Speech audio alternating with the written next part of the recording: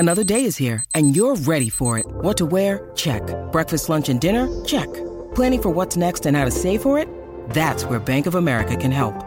For your financial to-dos, Bank of America has experts ready to help get you closer to your goals. Get started at one of our local financial centers or 24/7 in our mobile banking app. Find a location near you at bankofamerica.com/talktous. What would you like the power to do? Mobile banking requires downloading the app and is only available for select devices. Message and data rates may apply. Bank of America N.A., member FDIC. When you need mealtime inspiration, it's worth shopping Kroger, where you'll find over 30,000 mouth-watering choices that excite your inner foodie. And no matter what tasty choice you make, you'll enjoy our everyday low prices, plus extra ways to save, like digital coupons worth over $600 each week. You can also save up to $1 off per gallon at the pump with fuel points. More savings and more inspiring flavors make shopping Kroger worth it every time. Kroger, fresh for everyone. Fuel restrictions apply. Hello, everybody, and welcome into a new edition of the Patriots Beat podcast here on the CLNS Media Podcast Network and on Patriots Press Pass. I'm Evan Lazar, joined as always by Alex Barth. And Alex, what started out as a very quiet, subdued Monday in the middle of March before free agency and after the combine, a breather today, I thought, is what we were going to get after working the combine for 4 straight days. And then news hits double dip here at the end of the day. First, Patriots-wise, Kyle Van Noy released from New England by New England, now a free agent, saving the Patriots just over $4 million in cap space. We'll talk about what that means in a second. But we got to open with easily the NFL story of the day, maybe more to come. This could be the tip of the iceberg, and this could be a gigantic NFL story. Falcons wide receiver Calvin Ridley, who has been linked to the Patriots multiple times, obviously in trade talks, has been suspended by the National Football League for the entire 2022 season and then indefinitely from that point on. So this could be a longer suspension than just the full season for gambling on games, specifically gambling on Falcons games, a couple of multi-team parlays and all that sort of jazz that the gambling world likes. Tweeted out some things afterwards that were pretty funny, some jokes going around. I hope that this is not serious, right? And Calvin Ridley stepped away from football for mental health issues. This seemed to be after the fact from that original decision, but maybe not completely unrelated. But I think we're not psychiatrists. We're not going to play armchair psychiatrist or therapist here. The most important part about this from a Patriots angle is that Calvin Ridley's off the board as a potential wide receiver 1 addition to New England's roster. Where do the Patriots go from here? We heard about the rumors about Robbie Anderson. We can talk draft. We can talk about maybe some of the other veterans on the market that the Patriots could go out and get. But no Calvin Ridley. That's obviously not going to happen now. Right, and somebody beat me to it in the comments, but where's Stephen Ross at? Let's go find Stephen Ross. Calvin Ridley was betting on his team, and he was betting on the Falcons. He was betting on his team. Let's go see what Stephen Ross is up to. Calvin Ridley gets suspended for a year. In terms of the Patriots, I didn't know exactly how realistic Ridley was. The one thing I will say, I've seen people pivot to Amari Cooper. Yeah. I would say, if anything, this makes Amari Cooper more unlikely for the Patriots, because the teams that were likely in, there was a lot of market overlap there. I would say the teams that were in the market for Ridley would likely be a lot of the same teams that are in the market are going to be in the market for Amari Cooper. The difference is Cooper's a free agent. Patriots don't have a ton of cap space to work with. So this, marginally, maybe not a ton, but this only is going to make Amari Cooper now more expensive on the open market. So I never thought Cooper was realistic to begin with, but if there was any chance of that happening, I mean, this just tips the scales even further away, I think, from Cooper coming to New England. So now you are really looking at Robbie Anderson, or I think you're looking at the draft. But the other news of the last couple of days in regard to J.C. Jackson, which I believe we touched on last time we were on, and it sounds like he's on his way out. I don't, if Andrew Booth is sitting there at 21, if Trent McDuffie's sitting there at 21, if Kaiir Elam possibly at 21, right? I don't think you can pass on one of those guys for a wide receiver when you already have Nelson Agholor at least there, capable. So Yeah, I think Ridley kind of felt like it made a lot of sense. You didn't have to give up a ton to get him. He was going to give you exactly what you need. Seemed too good to be true. Well, things that seem too good to be true usually are, right? You beat me to that punchline there. So that's kind of my big takeaway from all of it. No Allen Robinson in the chat there. I'm just so far out on Allen Robinson. I'm pretty much with you on this one. He made so much sense on top of the fact of his skill set fitting in nicely with what the Patriots needed. The $11 million cap hit next year made a lot of sense because that's not a ton of money. We're not talking about going out and paying Amari Cooper $16 million or paying Allen Robinson top of the market free agent money. It was a reasonable ask for Calvin Ridley. Unfortunately, now that's off the board. I've seen a lot of people pivot to Amari Cooper as well. I'm going to say this. I don't think that Amari Cooper is even a realistic possibility here in New England. I think that he's somebody, once released, is going to be worth more than, I would say, $16 million on the open market as a free agent. And the Patriots are not going to play in that type of game this free agency. They're not going to go for any of those types of guys. And you also look at the fact that in this free agency class, out in Charger land, they're thinking about tagging Mike Williams. So that's another guy that's potentially off the board. I think the Bucs are probably going to tag Chris Godwin before the deadline. So when you start to stack up the free agency board at wide receiver, a guy like Cooper is probably going to be at the top. If he's not the number one guy, he's going to maybe be the number two guy behind somebody like a Godwin, like an Allen Robinson, depending on what your flavor is, what your preference is. Amari Cooper can flat out play. He's a great football player, and his ability to run routes and create separation and what I would call a guy that has a PhD in route running. The guy just knows how to get open. Very, very shifty, very, very quick, very, very technically sound. Perfect fit, too expensive. It just isn't the offseason to do that. Maybe next offseason, if somebody like that comes available and they have Nelson Aguilar off the books, then they could possibly make a move for something along those lines. But Calvin Ridley's off the board.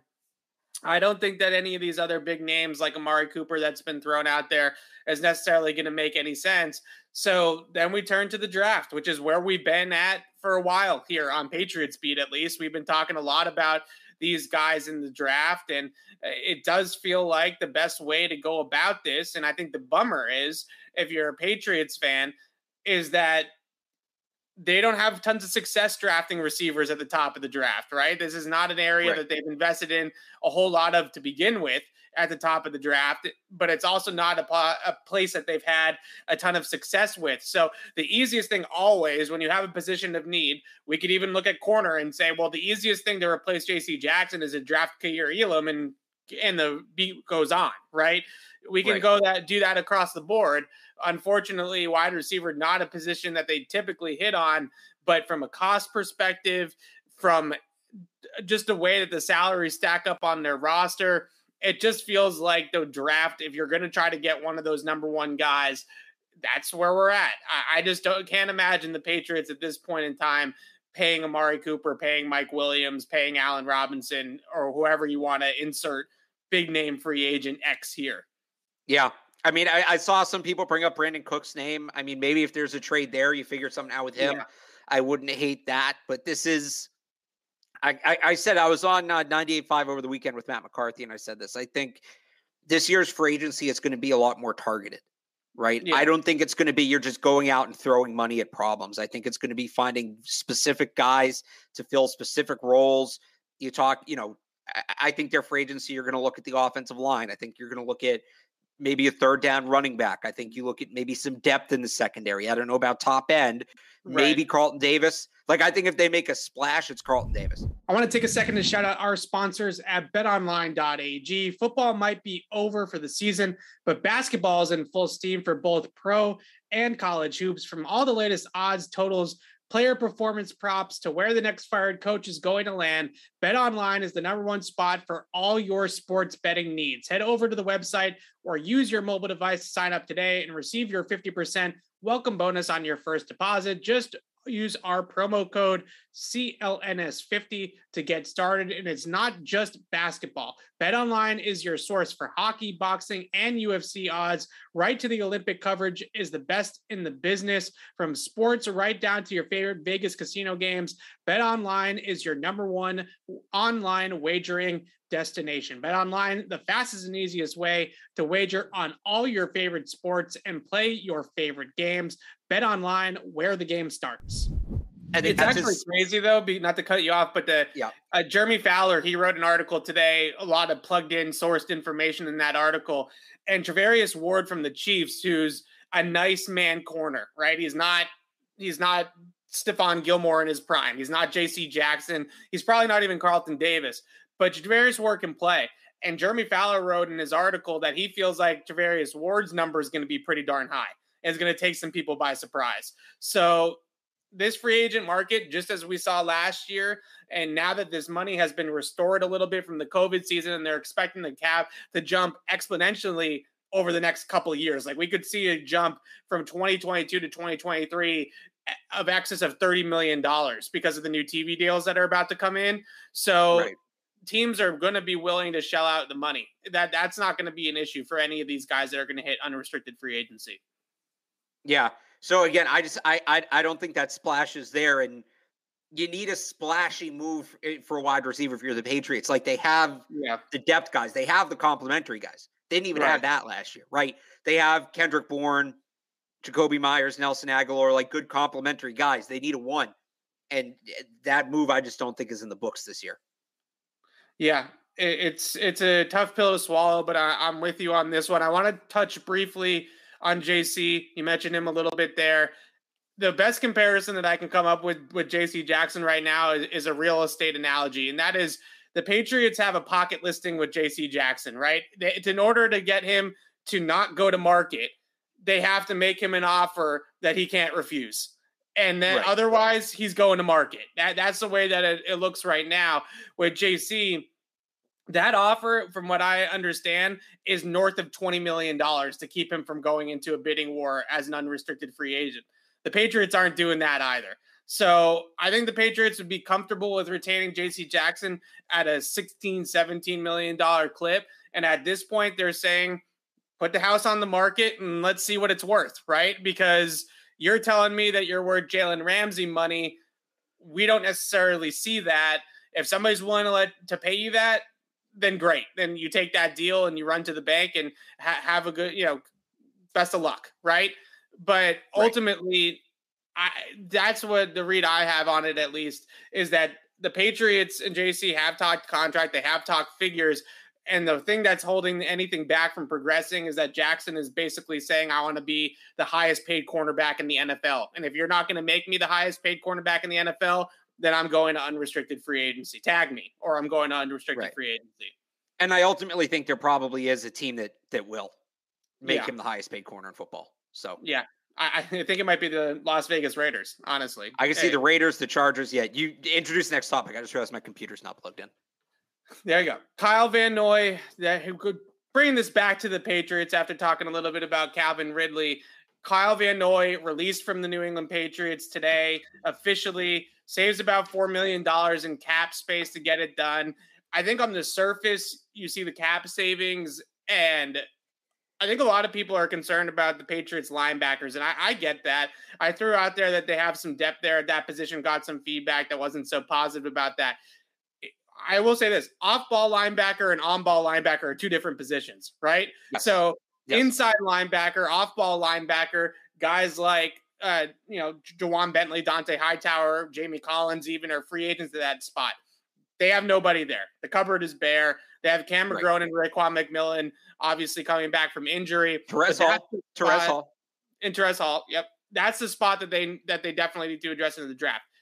On-ball linebackers or edge rushers, probably your best player on your team, or at least the best player on your defense that's under contract for next season, is an outside linebacker, on-ball linebacker, and Matthew Judon, right? So you're starting right there. You have one spot already filled. Then you have some of these guys from the last couple of years, Ronnie Perkins, Chase Winovich, Josh Uche, Anthony Jennings.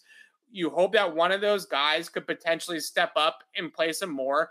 And I think the last part of this, and kind of segueing us into our draft talk, Alex, is that we just watched this linebacker and outside linebacker group at the combine over the weekend put on an absolute show in Indy. And this group of edge defenders, even going into the combine, a lot of people in the league were saying how stacked this group was and how deep this group was.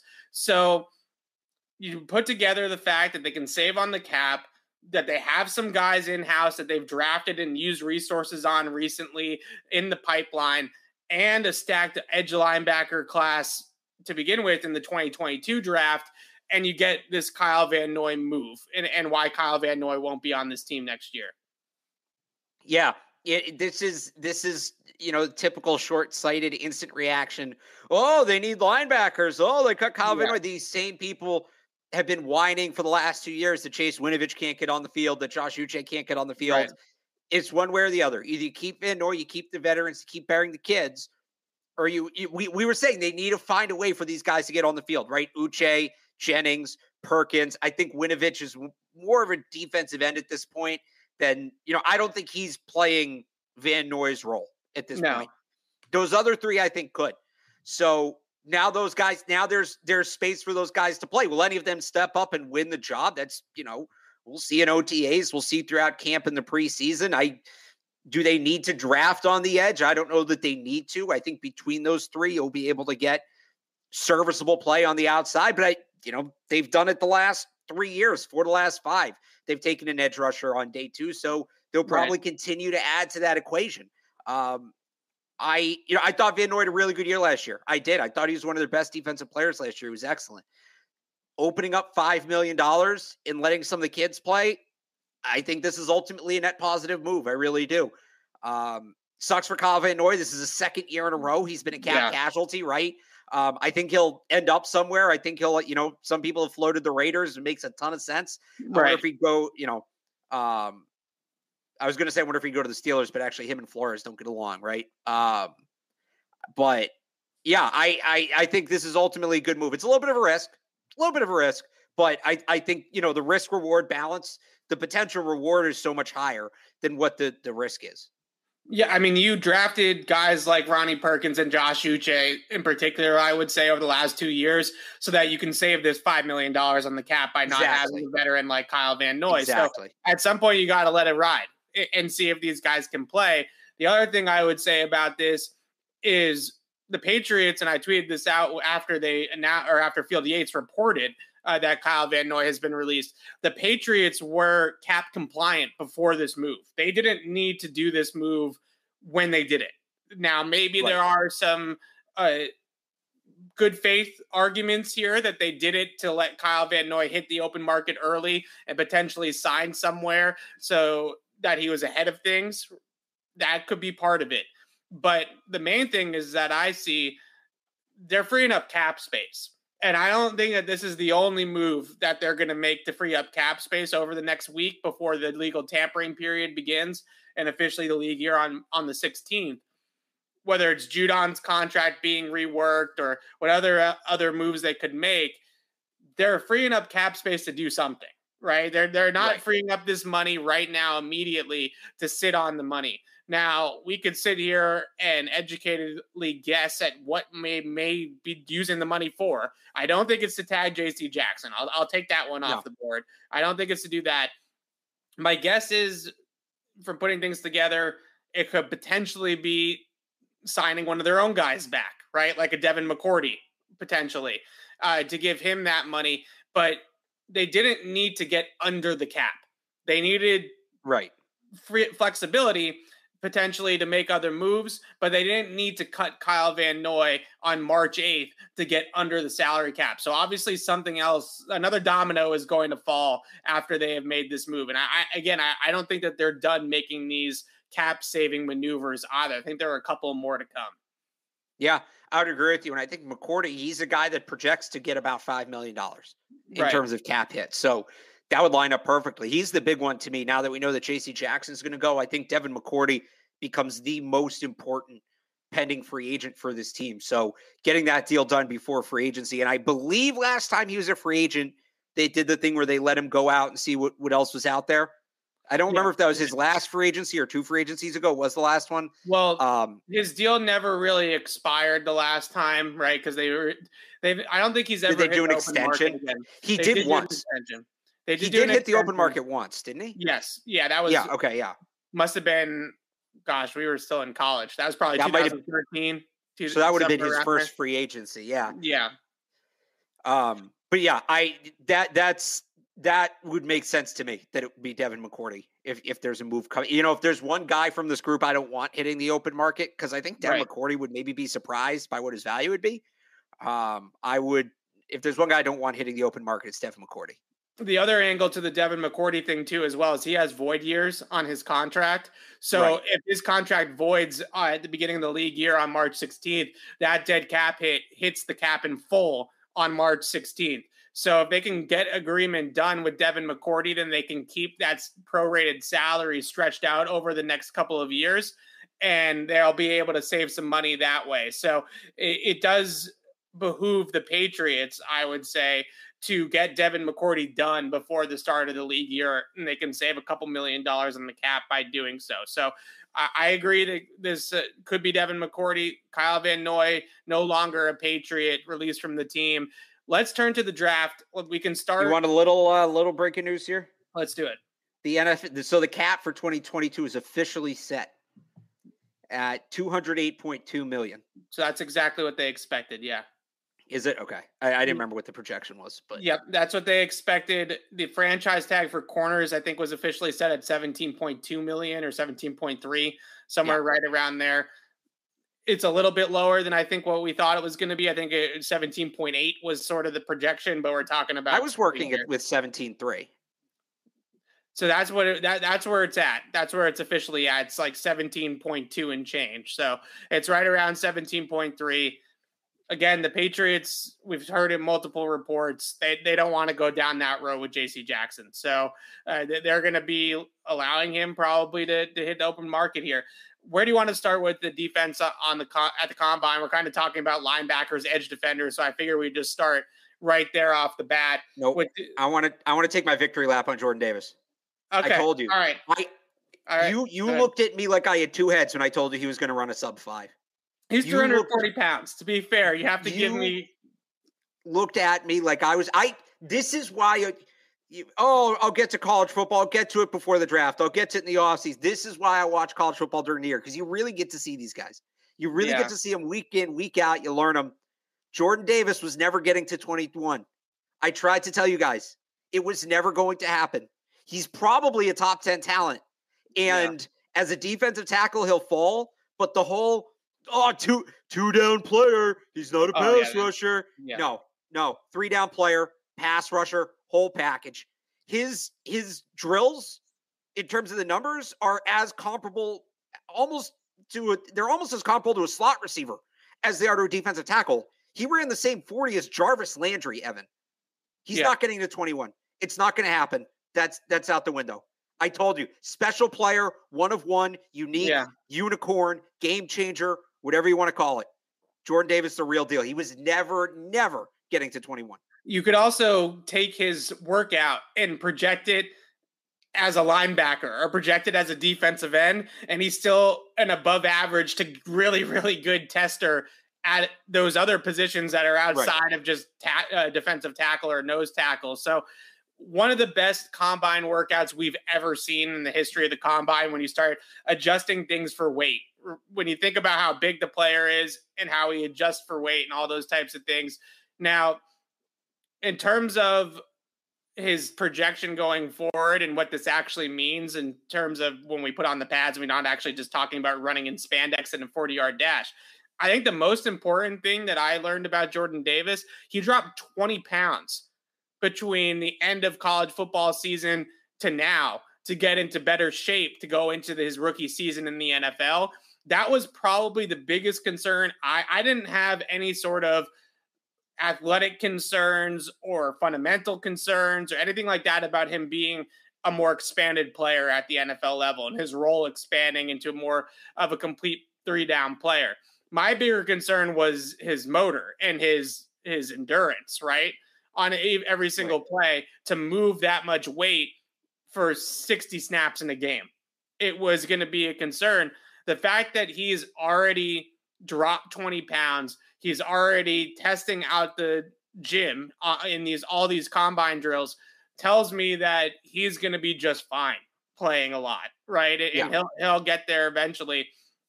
I think what you see with all these Georgia guys, though, and now we can start talking about congratulations on Jordan Davis. Good job, by the way. I'll give you your comeuppance. You were right. He ran a sub, not just a sub 5, he ran a sub 4.8. Right. He was a 4.73, which is just, I mean, when it happened, my jaw just, I think I made an audible noise, and Jess looked at me and was like, what's going on? And I was like, a 340-pound dude just ran a 4.73. Even she was impressed. So, that's when right? By the way, you know who else ran a 4.73 officially? Matt Araiza. All the best players are running 4.7. Although, if you go back, you watch the tape, he ran like a 4.42. They screwed him on the clock. But all the best players are officially running it anyway. Go ahead. Yeah, and Jess is impressed by somebody running fast at the combine that he ran really, really fast. So, anyways, without Jordan Davis on the board, because at this point, if that guy doesn't go in the top 10 of this draft or the top 15, then I have no freaking clue what these teams are doing. Like, I mean, come on. Right. So if we go on to the next one here, I think the next guy in line, if you're trying to I think Devonte Wyatt is a really good player. He's definitely going to be a first rounder. He's somebody that I think can be more of like an end, right? Maybe a 3 technique defensive end, not necessarily a true nose tackle. Travis Jones from Connecticut. If Jordan Davis didn't run like an absolute cyborg, then we'd be talking a lot more about Travis Jones's workout on Saturday at the combine. 4.90 official 40-yard dash for Travis Jones. He tested as an elite tester as well. Absolutely showed out at the Senior Bowl. He's somebody that the Patriots checks a lot of boxes for New England as a 1-tech nose tackle, Senior Bowl guy, played really well there, played locally at UConn. I think that he's the next guy in line for them on the defensive line if they still want to add another body next to Barmore.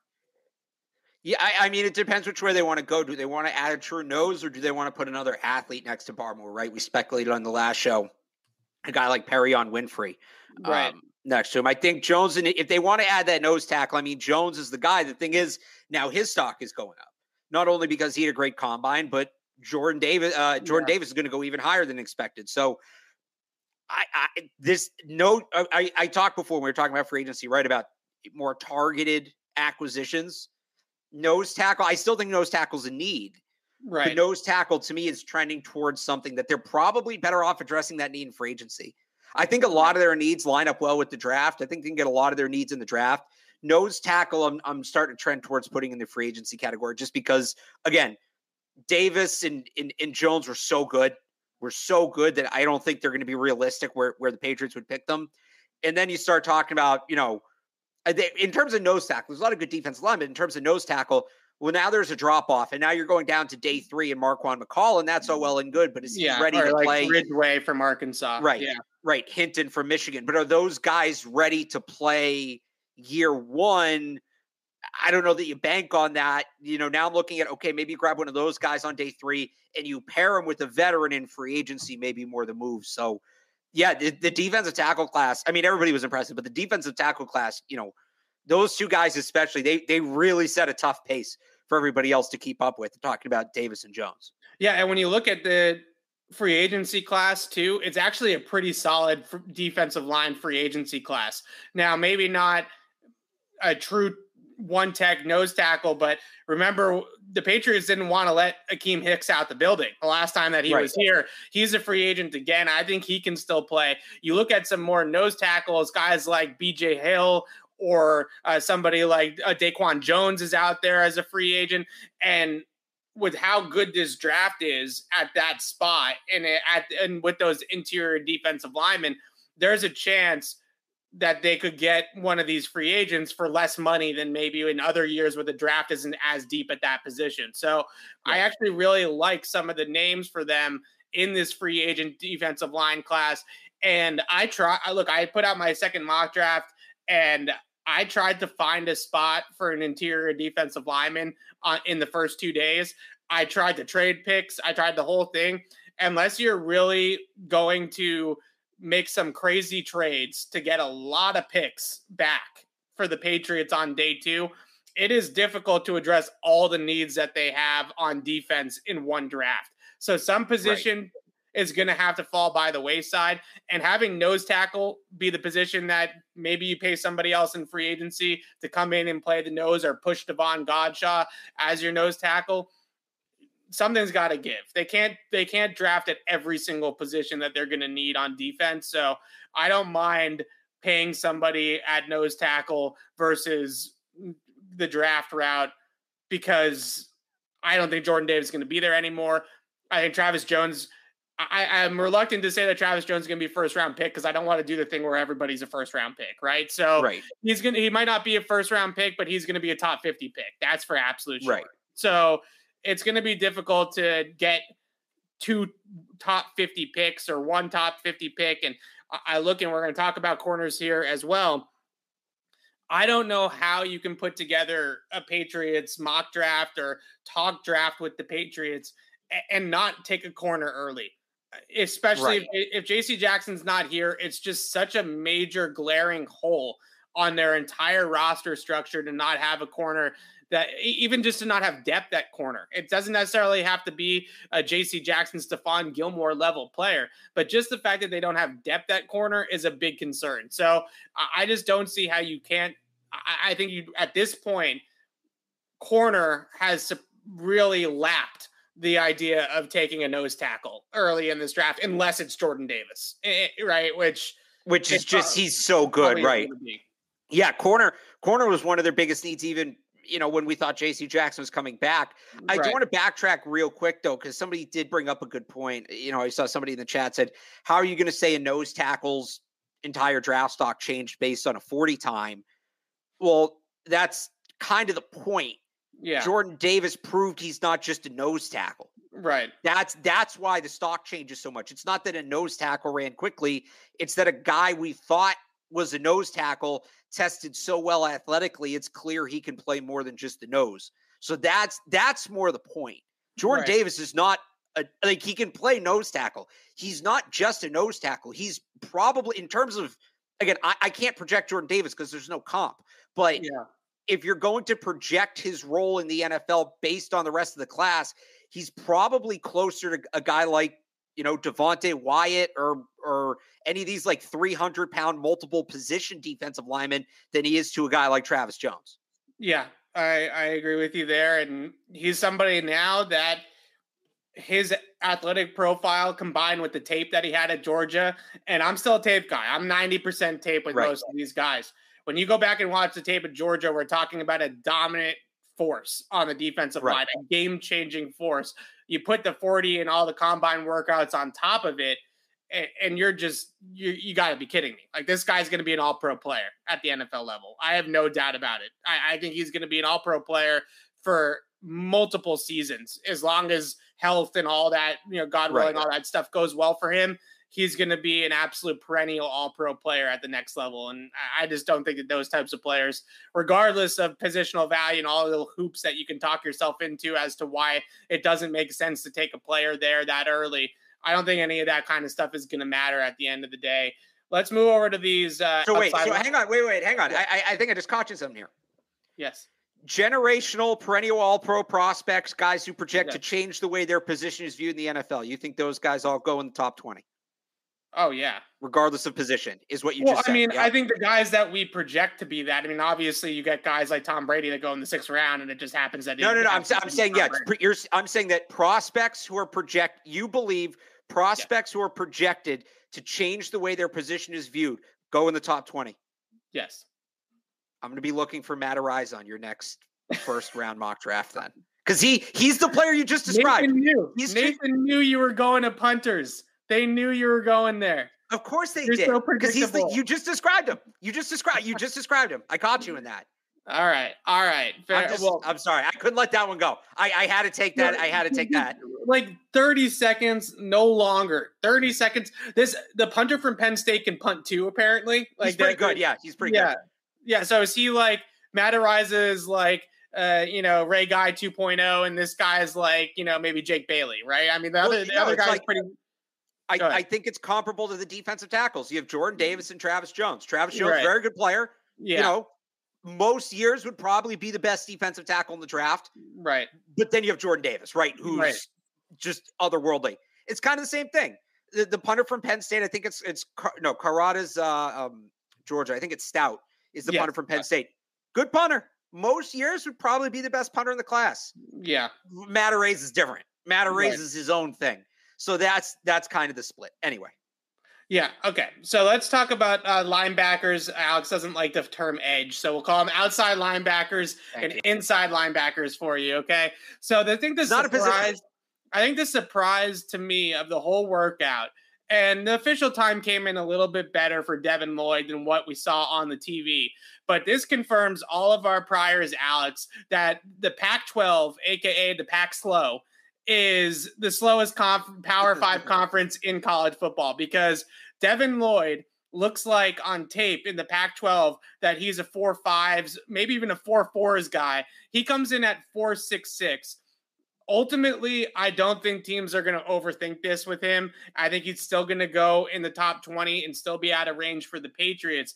But when I saw that number pop up on the screen and recognized that he's a good athlete, but he's not an elite athlete, it definitely gave me pause. This is anybody that was comparing him to Micah Parsons before, you got to throw that comp out. He's not Micah Parsons. Correct. So now we're going into a different category. He can rush on the line of scrimmage a lot better than some of the players that fit his kind of measurables and testing. He tested basically like Darius Leonard did, the Indianapolis Colts linebacker, but Leonard's not an on-ball rusher, really. He's more, he's only an off-the-ball kind of guy. So he's like if Darius Leonard had pass rush value. Is basically the easiest way that I could get to it. But Darius Leonard, he fell in the draft because of his combine, right? Because he didn't have a great workout, even though he had a great college tape. Yeah, I still think Lloyd's probably the best linebacker in this class, but it reinforced that feeling I have, and we've talked about this in the past. I think day 2, you look at some of the guys on day 2, that's the sweet spot. Yeah. To take a linebacker in this draft. That's where you got to go. Somebody's going to ultimately take Lloyd in the first, but I think the value on day 2 compared to where he's at is so tremendous. Honestly, my biggest takeaway from Lloyd's workout is, was Nakobe Dean hurt, or did he choose not to test? I think he chose not to test. Okay. So I apologize if he was hurt. I'm not second guessing him. I'm not calling him out or anything for skipping, but I wonder if he just chose not to test and he wasn't hurt. I wonder if he regrets that decision, because he was going to test, all expectations, he was going to test exceptionally well. There are some concerns about his size, but if there's also concerns about Lloyd's athleticism, I think teams would rather err on the side of the guy who's athletic that they can put in the weight room versus the guy who already has the size, but is he fast enough? I wonder if Nakobe Dean regrets not testing, because he might have, if he did, he might have walked away from this weekend LB1. I still think it's Lloyd right now. It's probably a lot closer. But Nakobe Dean realistically could have been linebacker 1 if he tested this weekend, I think. It's just crazy some of the times that you see when the 40 just doesn't reflect what you saw on tape with the player, because Devin Lloyd just moves, especially when he's coming downhill and pointed in the right direction. He has some explosive plays on tape where he's just streaking across the field and clearing guys out. That is really, really impressive stuff. I know people think I hate on Devin Lloyd. I think he's a really good prospect. I just didn't see the top 10 Micah Parsons type of level player. And it turns out that he's not a Micah Parsons tester either. Right. So he's a team guy to me. What's that? What was his 40 again? Lloyd? 4.66 officially. 4.66. Micah Parsons 4.36. Yeah. Not even close. Right. So Micah Parsons ran the same 40. I think that's what Olave ran, right? Olave ran a 4.39. So it's actually faster than Chris Olave. Okay. Yeah. Totally different player. But I still think Devin Lloyd's going to be a teens guy. I think there's a lot of. Sorry, that's his pro day. That's Parsons' pro day. He didn't run at the combine. There's a lot of teams in that 11 to 19, 20 range. There's a couple of teams that have multiple picks there. It just seems like them getting through that entire gauntlet there is going to be pretty hard for a guy that his tape is clearly just fantastic. So I think that there's a lot to like there about Devin Lloyd still. But you mentioned Nakobe Dean. And the thing that I find interesting, and we talked about Christian Harris a little bit before because we had his measurables, I think when we were on Saturday before the workouts began. He measured Christian Harris basically as the same size as Nakobe Dean and tested remarkably well. Ran, I think, a 4.44 in the 40-yard dash at about 226, 230 pounds. And then you watched him on the on-field drills, and that was where people really were wowed. His footwork, his foot speed going through the bags and going through the drills was extremely impressive. The interesting thing I think about Dean, from Georgia, is a team like the Patriots that cluster these guys or lump these guys into tiers. Unless Nakobe Dean goes at it at his Georgia Pro Day and makes me look like an idiot, which is definitely possible, I think there are going to be a lot of people that are going to look at it and say, what's the major difference between Nakobe Dean and Christian Harris, right? I mean, they're similar sizes, they're similar testers, and we can get Christian Harris at 40, or we have to take Nakobe Dean in the first round, right? And a team like the Patriots, that's how they're going to look at this with Nakobe Dean. I am really fascinated to see where Nakobe Dean ends up in the draft order because he's his own thing. He's a really unique player, and it's going to take a team that's going to have to take a little bit of a chance to go out there and make that kind of call on a player that's all tape. He doesn't have the measurables.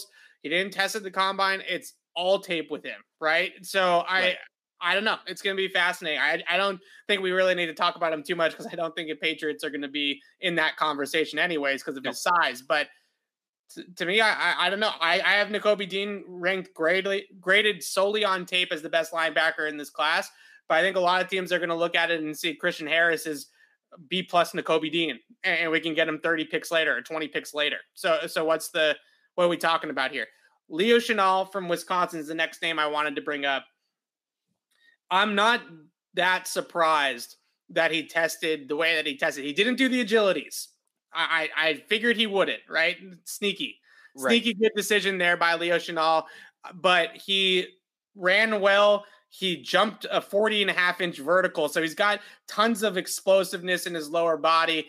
I mocked him to the Patriots today in my mock draft. He's the downhill play side linebacker that the Patriots want, but he's basically the same size as Juwan Bentley, but he runs a much faster 40 and moves a lot better than Juwan Bentley did. So this to me is a happy compromise, right? Where you get a player that can still go downhill, but at least has a little bit more athleticism and range than a guy like Juwan Bentley does.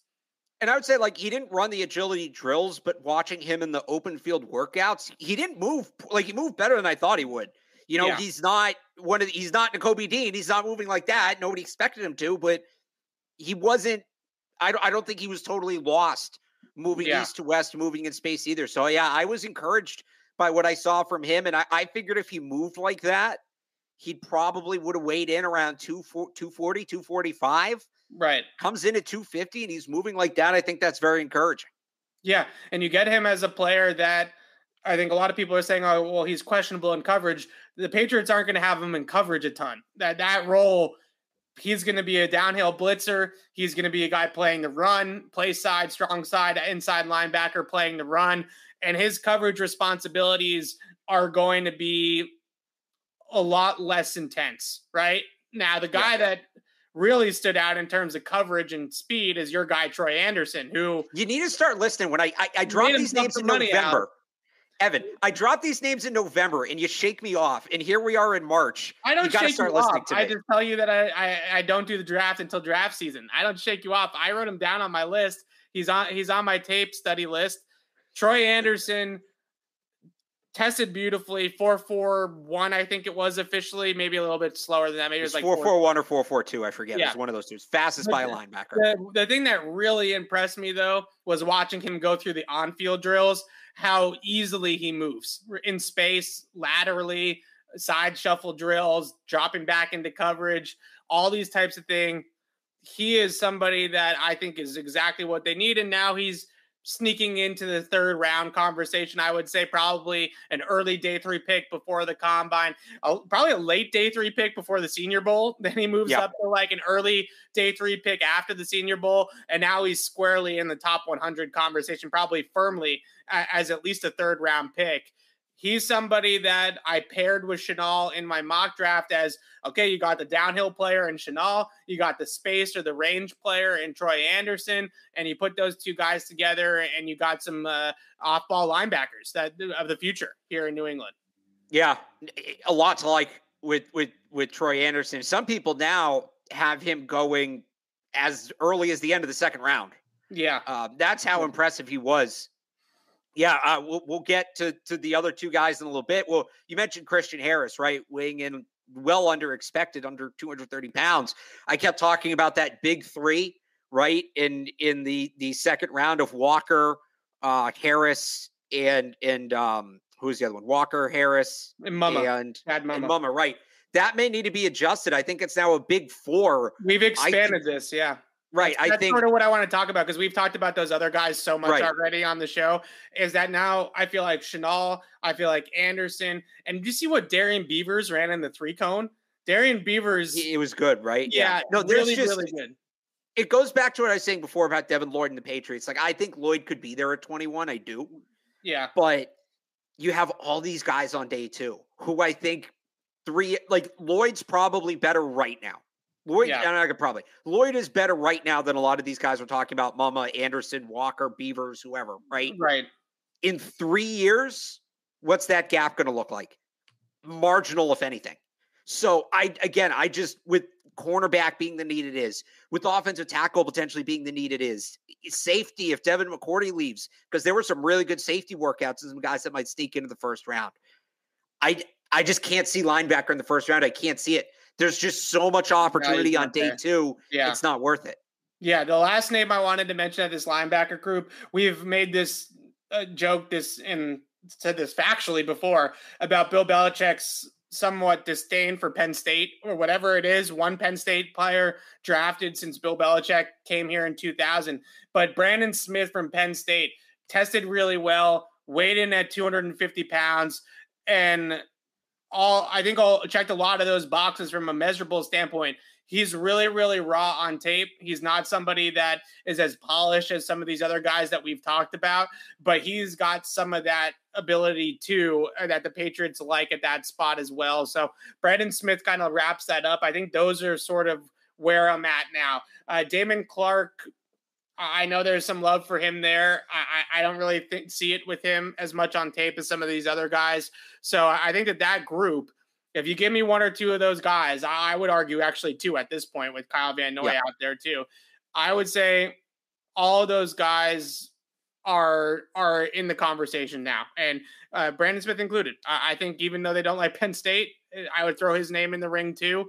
And if they come away in this draft with at least one of those guys, I think that they've done well. Well, you mentioned Van Noy. I think with Christian Harris, I'm probably ruling him out at this point as an off-the-ball linebacker. Yeah. But there already was some speculation before that weigh-in that he was going to be an outside linebacker at the next level. And like now I'm looking at him more in that sense. Yeah. Is he their day 2 edge guy? Is he right? So I'm taking him out of that middle linebacker conversation, but I'm not ruling him out at all. Like you said, with Van Noy leaving, they're going to be looking for somebody on the edge. I think Harris, I need to watch him a little more.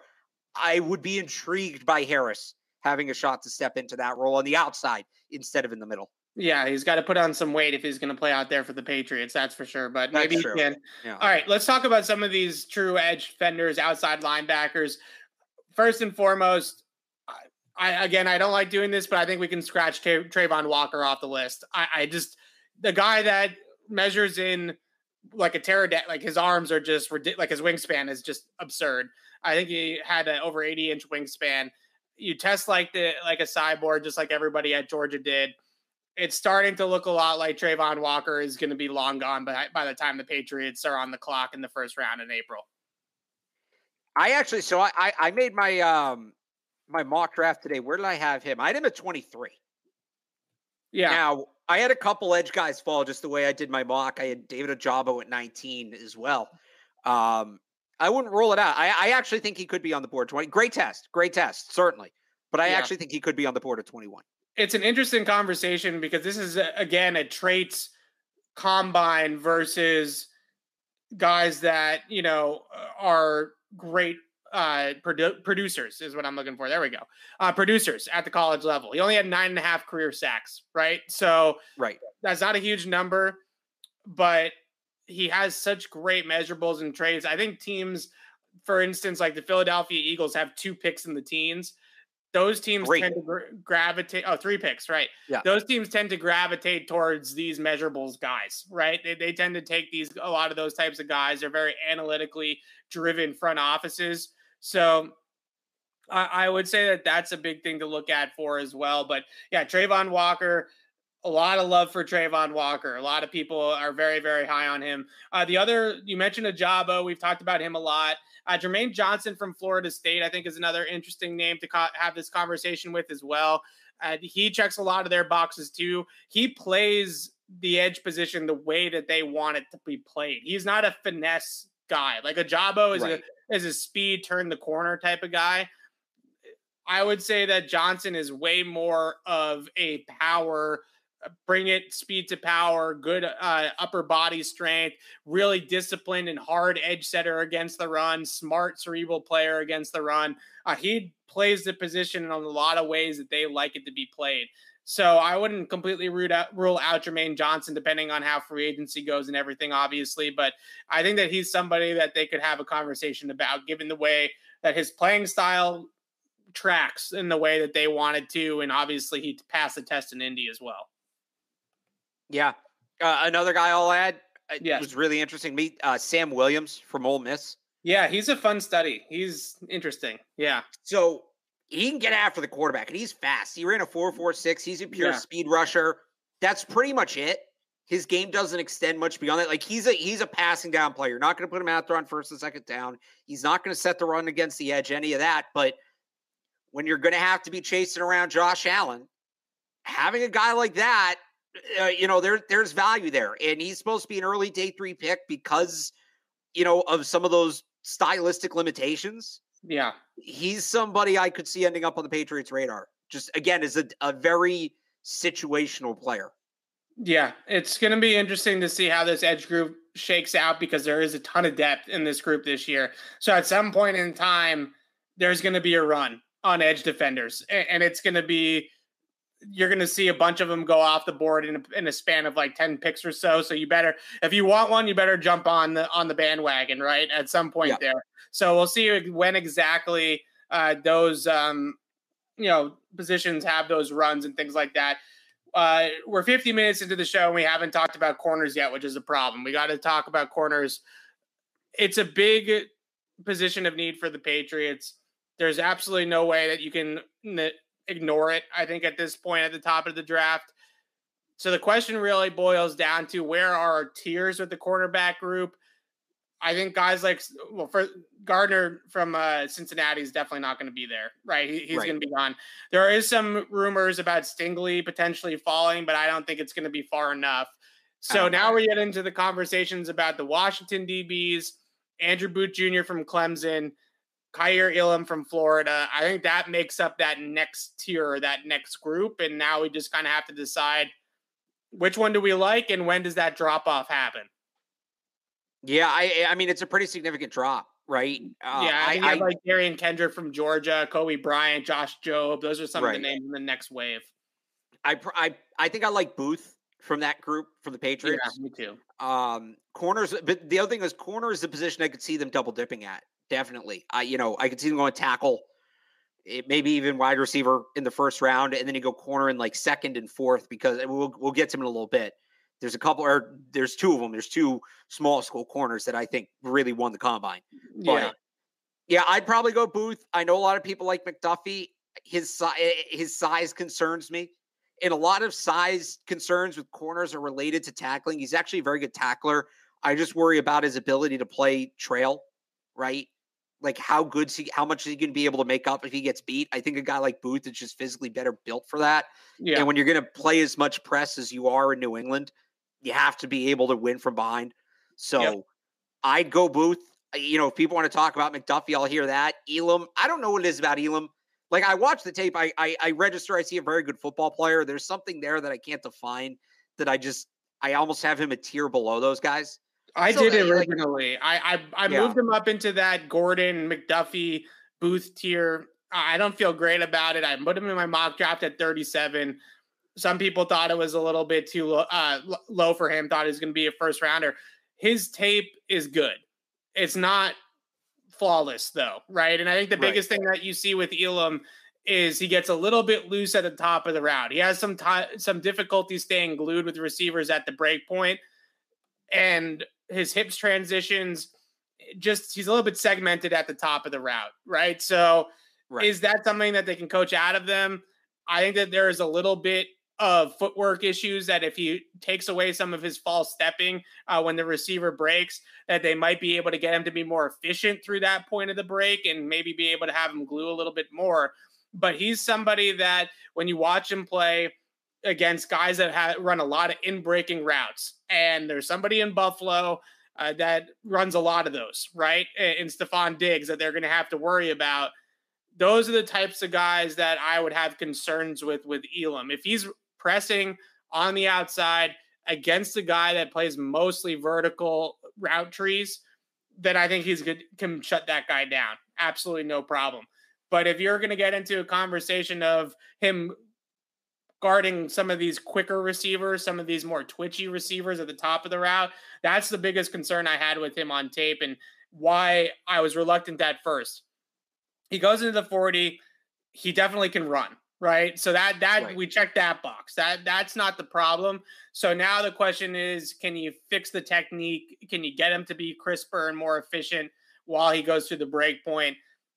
I think the Patriots can get him there. I think that he's worth it. I think the other thing I really liked about him is that he's an alpha.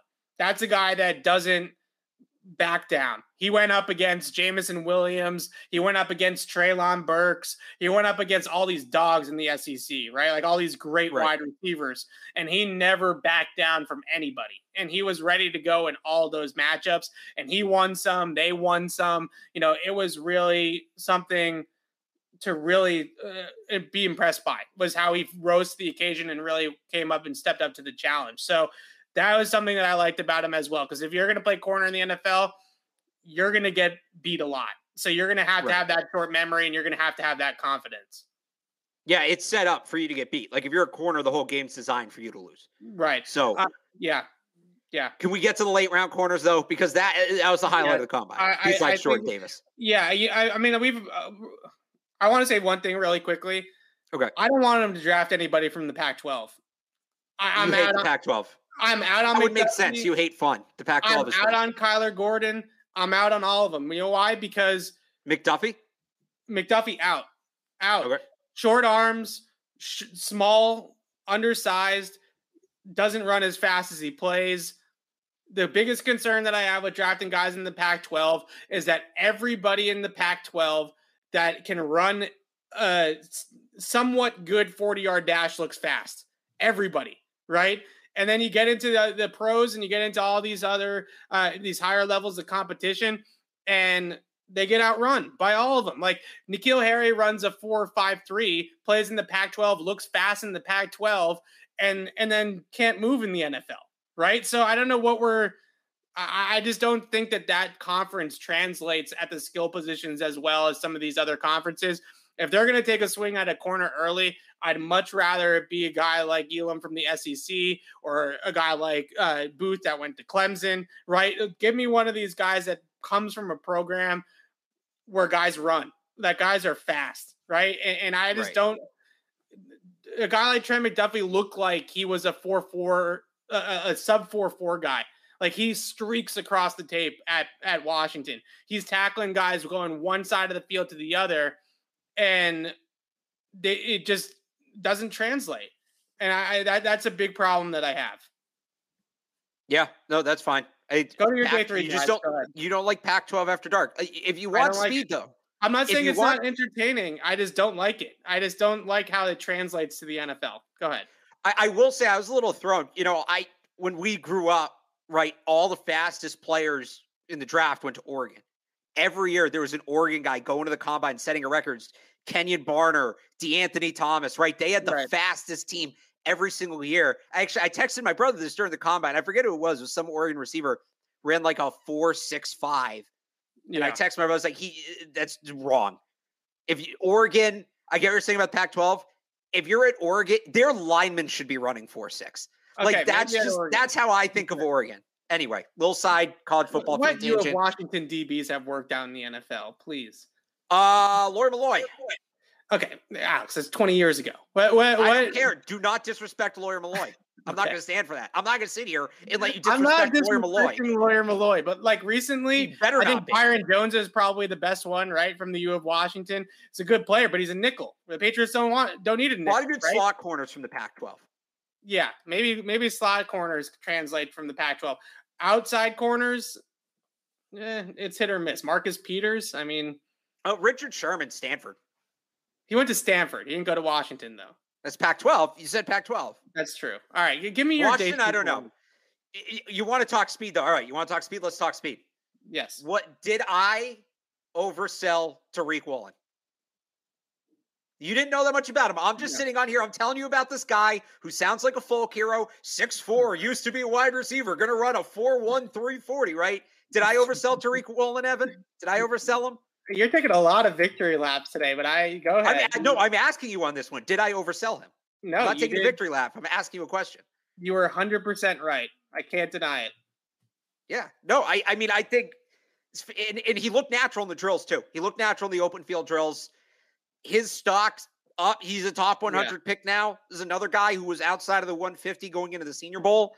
But, man, if they can get their hands on him, the way they've coached up corners here in the past, if they can get their hands, doesn't he feel like, is there a comp for like what his ceiling would be?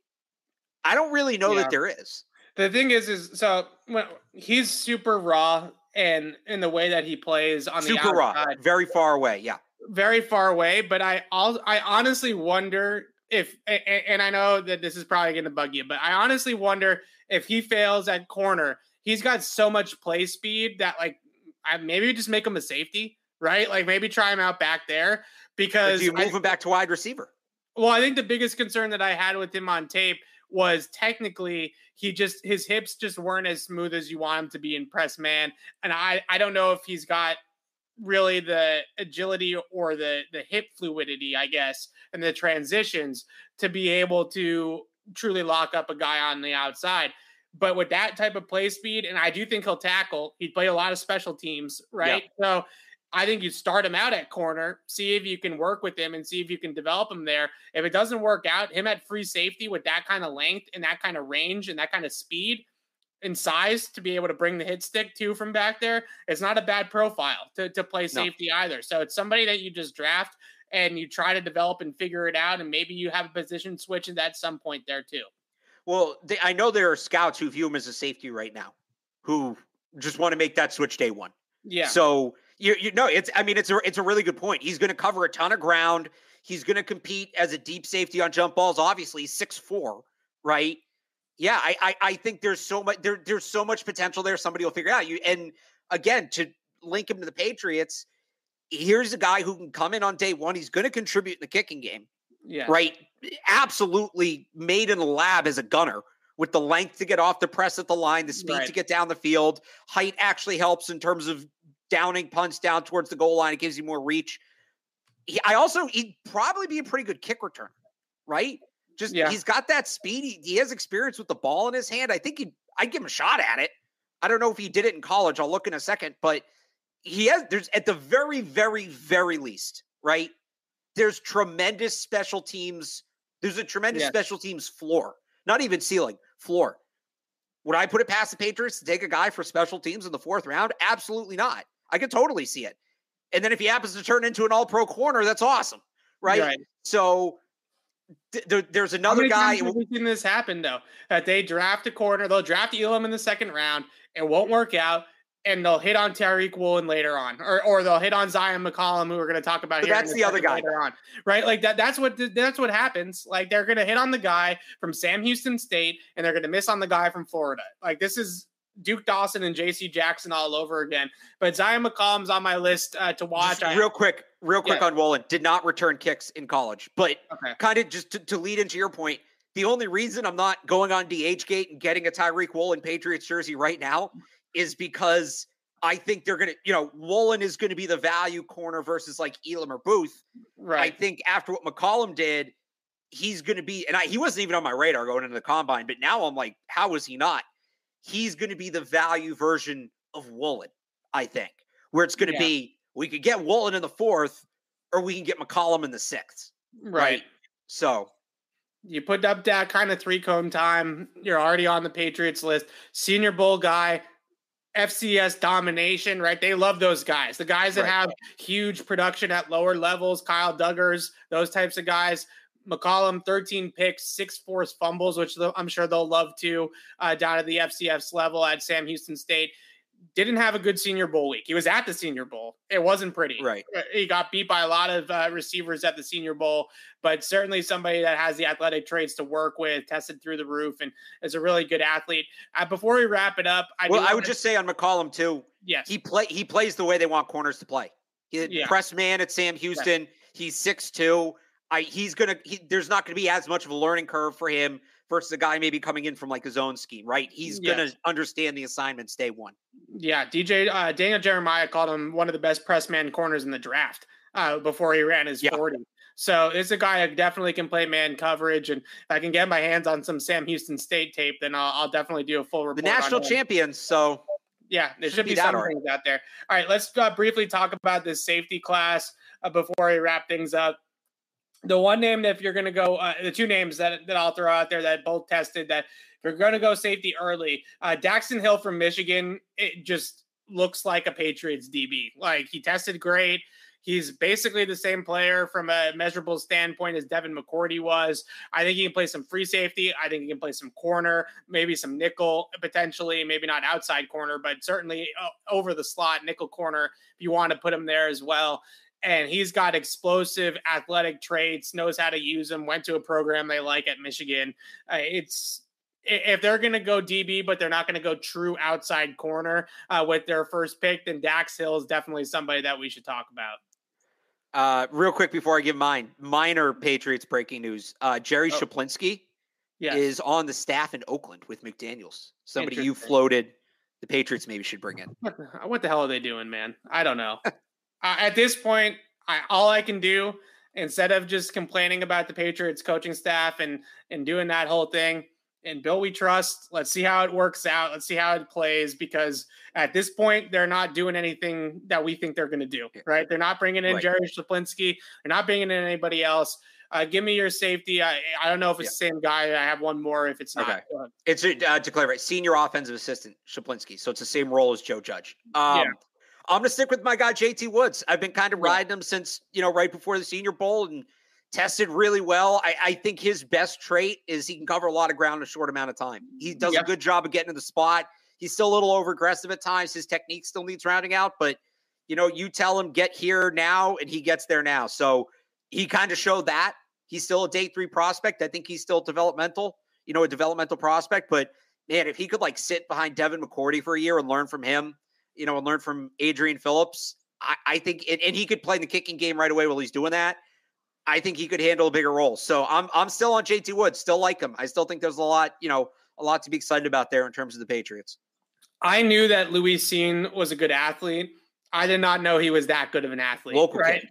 He unbelievable, right? Like, he had an unbelievable combine, probably one of the best testers in the event, let alone at the safety class. Plays like it at Georgia. And I have a rule in this draft. I don't care what day it is. I don't care what position it is. I want a guy from this Georgia Bulldog defense. All of these guys are absolute ballers. Like, all of them tested like robots playing football. All of them are ballers. Give me somebody, whether it's Davis in the first round, or it's Cine, or it's Quay, or it's Tyndall, or whoever. Just give me somebody from that Georgia defense, and I put Louis Cine right on that list as well. I didn't know he had that kind of speed. I didn't know he had those kinds of times in him. He's a really, really good athlete, and somebody that look, I think personally that they're going to bring back Devin McCourty. You have McCourty, you have Duggar, you have Phillips. I know the need is there for the developmental free safety, the Duron Harmon, the guy behind Devin McCourty. I don't think that that's a day one or early day two need, right? You have too many bodies at that spot. You also have Josh Bledsoe hopefully playing a role that they internally were really high on. A lot of the players talking about it at the end of last year, how impressed they were by Josh Bledsoe in the locker room and in the meeting rooms. So I think that he's somebody that can potentially be a player for them down the road. JT Woods is an interesting name to throw out there. I still like Kirby Joseph. He didn't run the 40 because he's not 100%. He's going to do it as pro day. Those are more where I'm at now with the safeties.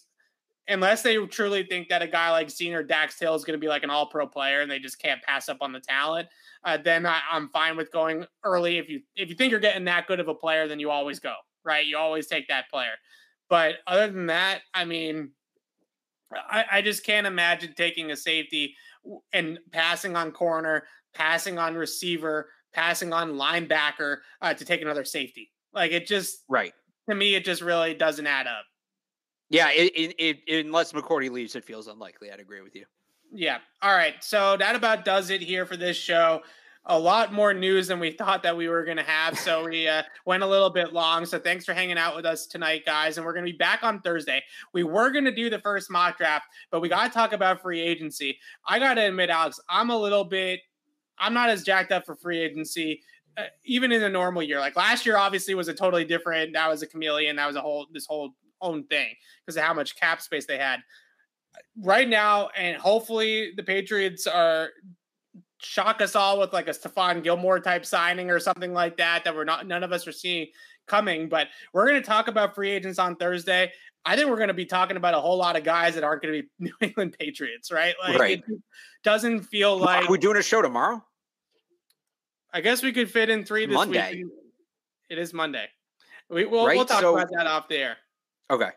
But I'm just because I think we could fit a mock draft in this week too. I think we can fit it all. Yeah, I'm really crossing my fingers. So last year, March 10th was the day. I looked it up. March 10th was the day that we got the full draft order. What day of the week was it though? That's a bigger question. I think it's usually a Friday, which is the bummer. So let me bounce back here real quick. Yeah. No, it was a Wednesday. It's a Wednesday. Okay. So if we get them on Wednesday, we could do it. Hypothetically, no promises. We could do a mock draft on Wednesday and then do the free agency show on Thursday. Yes.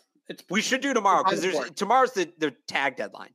Right. So we'll see. We'll see if any new Patriots news comes tomorrow. We'll jump on and do a tag show tomorrow. But yeah, we want to get the mock drafts rolling. Again, I don't think the Patriots are going to be super active in free agency. I don't think that this is going to be one of those times like last year where we have to do multiple free agent shows because of all the signings that they make.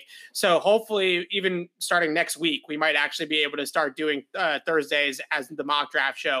But as soon as we start doing the mock drafts on Thursdays, we're going to just keep doing them every Thursday from that point through the draft. So we'll have plenty of mock draft shows coming up. Those will be on Thursdays starting as early as this week, maybe next week. And obviously we'll be paying attention to free agency. And if there's stuff to talk about, we will certainly talk about it here.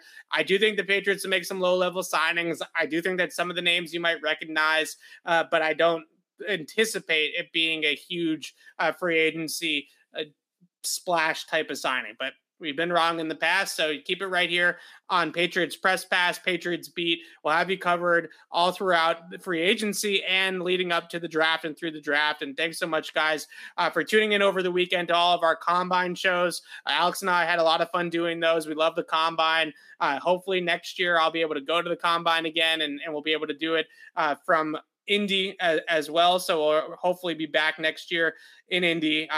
Everything will be back in Indy, me back in Indy, and the Combine back in Indy, and we'll keep it rolling. But thanks so much, and we'll see you guys certainly on Thursday, if not before then. And until then, signing off for Alex Barth, I'm Evan Lazar. Thanks for watching, everybody. Thanks for watching our content of the 6-time Super Bowl champion New England Patriots. Please subscribe to my podcast, Patriots Beat, on our YouTube channel, Patriots Press Pass, or wherever you get your podcasts for a lot more exclusive content right here on the CLNS Media Network.